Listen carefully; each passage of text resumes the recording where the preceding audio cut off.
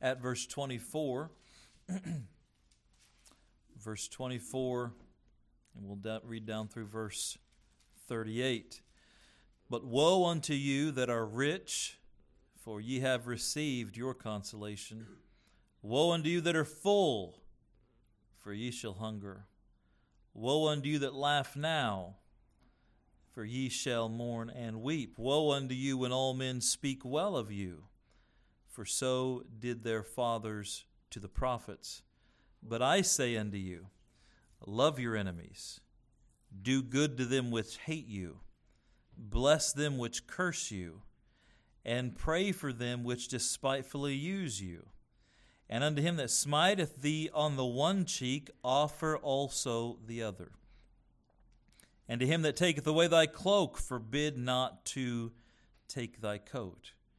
Give to every man that asketh of thee, and of him that taketh away thy goods, ask them not again. And as ye would that men should do to you, do ye also to them likewise. For if ye love them which love you, what thank have ye? For sinners also love those that love them. And if ye do good to them which do good to you, what thank have ye? For sinners also even do the same. And if ye lend to them of whom ye have hope to receive, what thank have ye? For sinners also lend to sinners to receive much again. Verse 35, but love your enemies, and do good, and lend, hoping for nothing again. And your reward shall be great, and ye shall be the children of the highest, for he is kind unto the unthankful and to the evil. Be ye therefore merciful, as your Father also is merciful. Judge not, and ye shall not be judged. Condemn not, and ye shall not be condemned. Forgive, and ye shall be forgiven. Verse 38, give, and it shall be given unto you. Good measure, pressed down, shaken together, and running over, shall men give into your bosom.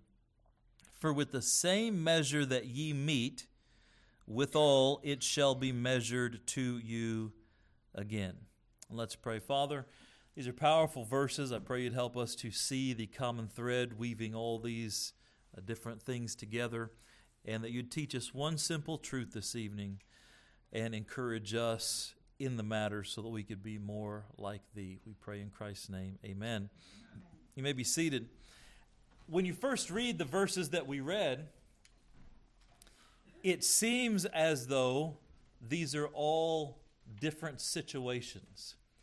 It seems as though the Lord bounces from one subject to another subject to another subject to another subject to another illustration. But I want to draw your attention to a very simple truth tonight. I don't think I'll be long tonight. I might even be embarrassingly simple. But I want you to catch the one thread that the Lord was weaving through all of these verses, and how all of these verses are different illustrations and applications of the same truth. So our text verse, verse 38, give, and it shall be given unto you. And so the simple message tonight is give, and it shall be given. Give, and it shall be given. I could preach on that verse for an hour, but that's not the point of the message tonight. I want you to notice that this verse ended with giving. And then look back at verse 24, where we started. The Bible says, but woe unto you that are rich. So we start with rich, we end with giving. But I want you to draw a line with me mentally as we go through this. I want to show you that the Lord pronounces judgment on those who are rich but don't give. And then all through this portion of Scripture, it's different illustrations and applications of giving. Giving. God pays attention to what we give. God pays attention to what we don't give. And the sad fact is that most of us give the things we should keep to ourselves, and we keep to ourselves the things we should give. Think about this. How many words did we say this week that we just should have kept to ourselves? I mean, they didn't need to be said. They shouldn't have been said. It would have been just better off if we'd kept them to ourselves. But then on the other side, I want you to think about how many words should we have said that we didn't give, that we kept to ourselves. So we say the unkind thing, but we have a nice thought about someone and we never voice it. We have gratitude about something, but we never say it. So we're giving words we shouldn't and keeping words we should have given. You know, a wife makes a meal. How was the meal? Well, a little salty. That's all you got? you know, sometimes guys are thick-headed. That's all you got? Wife's been in the kitchen for an hour. That's all you got? You know, now I'm in tune to that because with my wife being sick, my mother-in-law helps cook some meals, thankfully. And then I cook some meals. But now that when you cook a nice meal, it's nice to hear, you know, hey, this is edible. You know, I feel like this isn't going to make me nauseous. You know, just anything nice would be appropriate. But that needs a little salt. But you don't say thank you for the meal. I mean, that's the one thing we say. And so all too often we give what we should keep and we keep what we should give. Now we talked about this morning that God wants His people to be generous. He's a generous God. He wants us to be a generous people. And Christians always get hung up on money, I think because we're Americans and money's a big deal and materialism is a big thing in America. But there's so much more to this idea of generosity and having a giving spirit than finances and materials. And what we see here is the Lord giving us many illustrations. So the idea is give, but let's look through this portion of Scripture and see what the Lord tells us to give or not to give.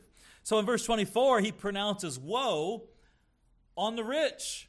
Woe unto you that are rich, for ye have your consolation. You have your reward. Go ahead, stingy rich people. Live it up. You got all you're going to get. Now, we know from the Scripture being rich isn't a problem. There's been wonderful, wealthy Christian men and women through the years. We need more of them, quite honestly. The devil seems to have all the money nowadays. He's always got all the money. But it seems like God gives it to us. He makes us work for it. Amen. It keeps us humble, keeps us in prayer mode and grows our faith. But hey, go ahead and live it up, Bill Gates. Making fun of God, working against God, all this crazy stuff going on. Go ahead and live it up. Bezos, almost a trillionaire, making fun of God. I mean, just all the people that they have what the world says, man, you're rich, but God says, you're rich, but you're stingy. You have all you're ever going to get. And the Bible says there are rewards for people who are rich, and they can earn eternal rewards for their generosity. Amen. But woe unto you that are only rich, for you have your consolation. We see another woe in verse 25. Woe unto you that are full, for ye shall hunger. I don't think in the context here, I don't think the problem is just being full. I think the problem is being full and not caring about the plight of others. Then he says, woe unto you that laugh now. Is there a problem with laughing? Is laughing sinful? Oh, matter of fact, merry heart's like a medicine. It's good to laugh. But what's the problem here? It's people who are laughing now, perhaps at the expense of others or for the wrong reasons. You see, the woe here is pronounced. Verse 26, woe unto you when men shall speak well of you. For so did their prophets, so did their fathers to the prophets. I believe this is speaking of false prophets, thank you. I believe this is speaking about flattery. It's not just speaking well of anybody. You're supposed to speak well of people. It's when people speak well of you to flatter you. We talked about the sin of flattery and beware of flattery a few months ago. Flattery is telling someone something that they want to hear or something nice with an ulterior motive. They're giving something, but it's not genuine. They should have kept it to themselves. And we said about flattery, be careful when people flatter you because they're probably getting ready to stab you in the back. That's what he said here. Oh, they speak well of you like they did, like your fathers did to the false prophets. Verse 27. But I say unto you which hear. So he's saying, listen, those of you that are listening to me, I'm saying unto you, or I'm teaching you a different way, love your what? Enemies. When he says love, that's an action word. We could say, give love to your enemies. Well, they don't deserve it. They don't. But give them love. Well, I want to give them a knuckle sandwich. No, give them love.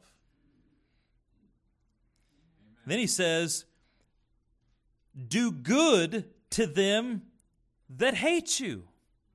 What? So give your enemies love and give the people that hate you, bless them. Do good for them. Give them your time. Give them your effort. What? He goes on to say, bless them which curse you. What's blessing? Give them praise.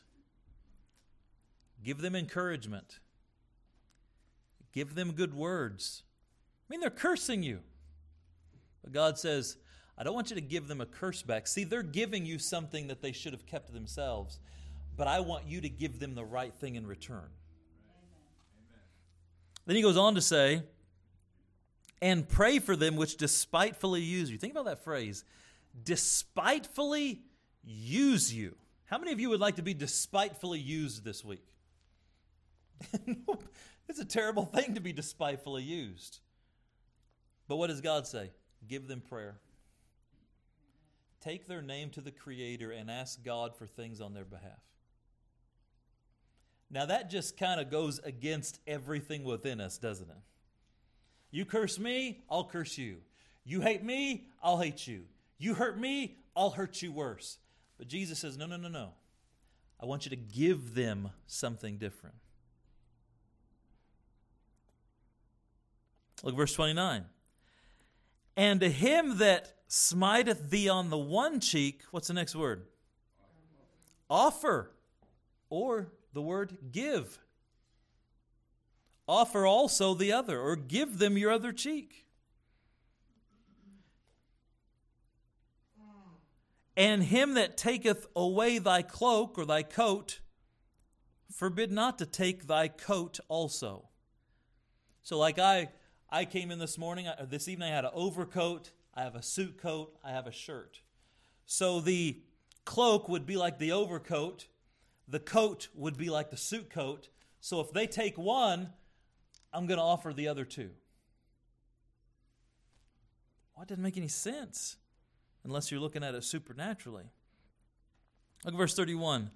And as ye would that men should do unto you, do ye also unto them likewise. So how should I treat people?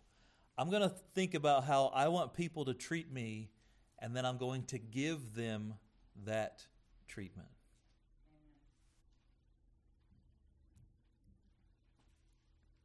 Look at verse 32. For if ye love them which love you, what thank have you? And then he's talking through. He said, okay, why should I love those that my enemies? And he begins to tell you why. If you love them that love you, what thank have ye? It's nothing supernatural. It's nothing laudable to just love people that love you. But boy, it's different if you love your enemies. What thank have ye? For sinners also love those that love them. Verse 33, and if you do good to them which do good to you, what thank have ye? For sinners also do even the same. The most selfish of us, the most sinful of us, will do the tit-for-tat situation. You give me, I'll give to you. You scratch my back, I scratch you. But Jesus says, I want you to give in a supernatural way, even what people don't deserve. Look, verse 34. And if ye lend to them with whom ye have hope to receive, what thank have you? So now we have the future benefit. So I might be nice to you if I'm hoping for you to be nice to me in the future. A lot of giving is really rooted in selfishness. See, we buy what is selfishly, and then all too often we give selfishly. Verse 34, for sinners also lend to sinners to receive as much again. Verse 35, he says again, but love your enemies and do good and lend, hoping for nothing again. So we're going to give, and we're going to give love. We're going to give our effort. We're going to give good works without thought of return. So this is an agape love. See, now we're getting into the supernatural part of this here. God's love, agape love, says, I'm going to sacrifice for the benefit of someone else without thought of return. Amen. And this is the kind of giving that Jesus is talking about. So rather than giving from a place of selfishness, we're giving from a place of sacrificial love.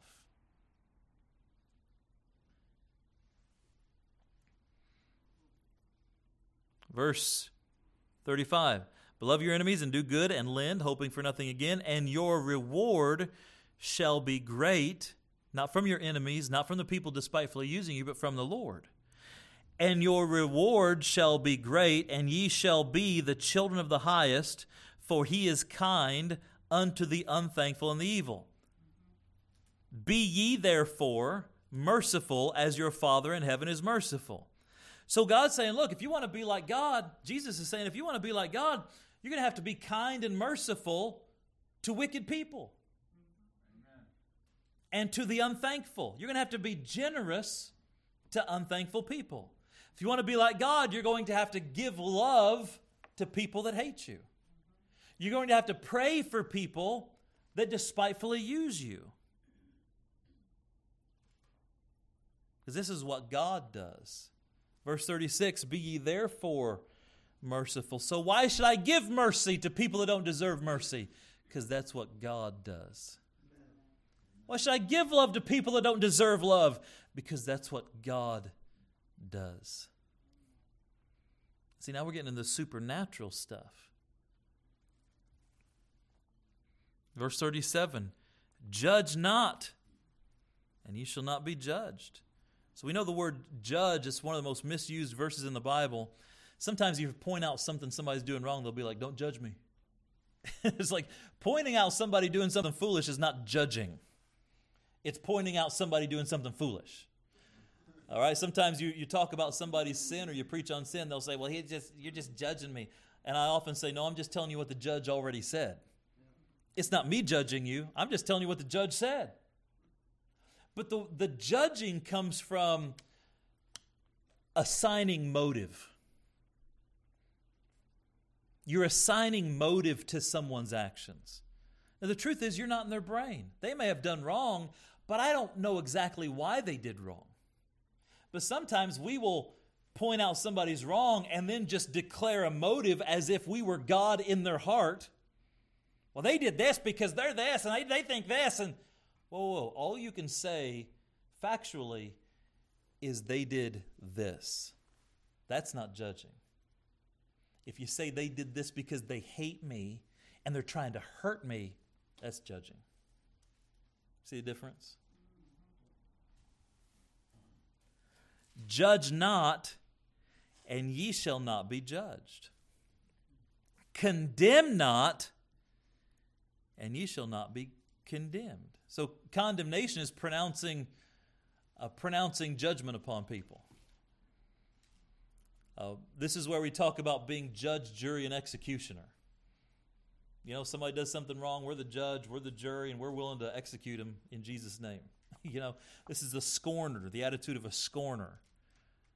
They have discernment, but it's discernment for the wrong motives in the wrong way for the wrong reasons. But notice this. If we want to be like God, we have to give love to people who don't deserve it. We have to do good to people who don't deserve it. We have to lend to people who don't deserve it. We have to be kind to the unthankful and the evil. But what do? We typically judge. God says, stop doing that. we typically condemn. We give condemnation.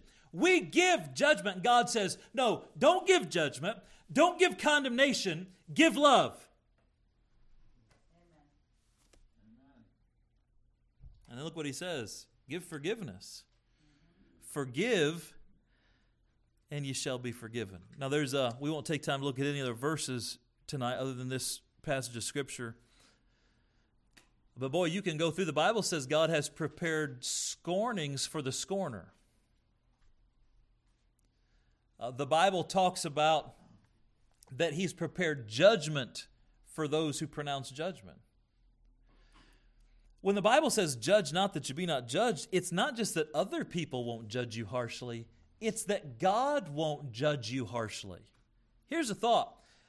How would you like God to treat you like you've been treating other people?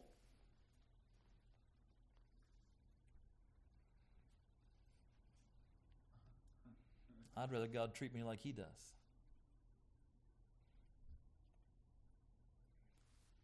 And God says, judge not,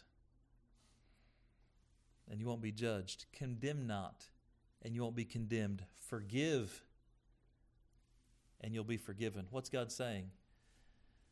I'm going to let you decide in some measure how I respond to you. I always respond to you from a basis of love.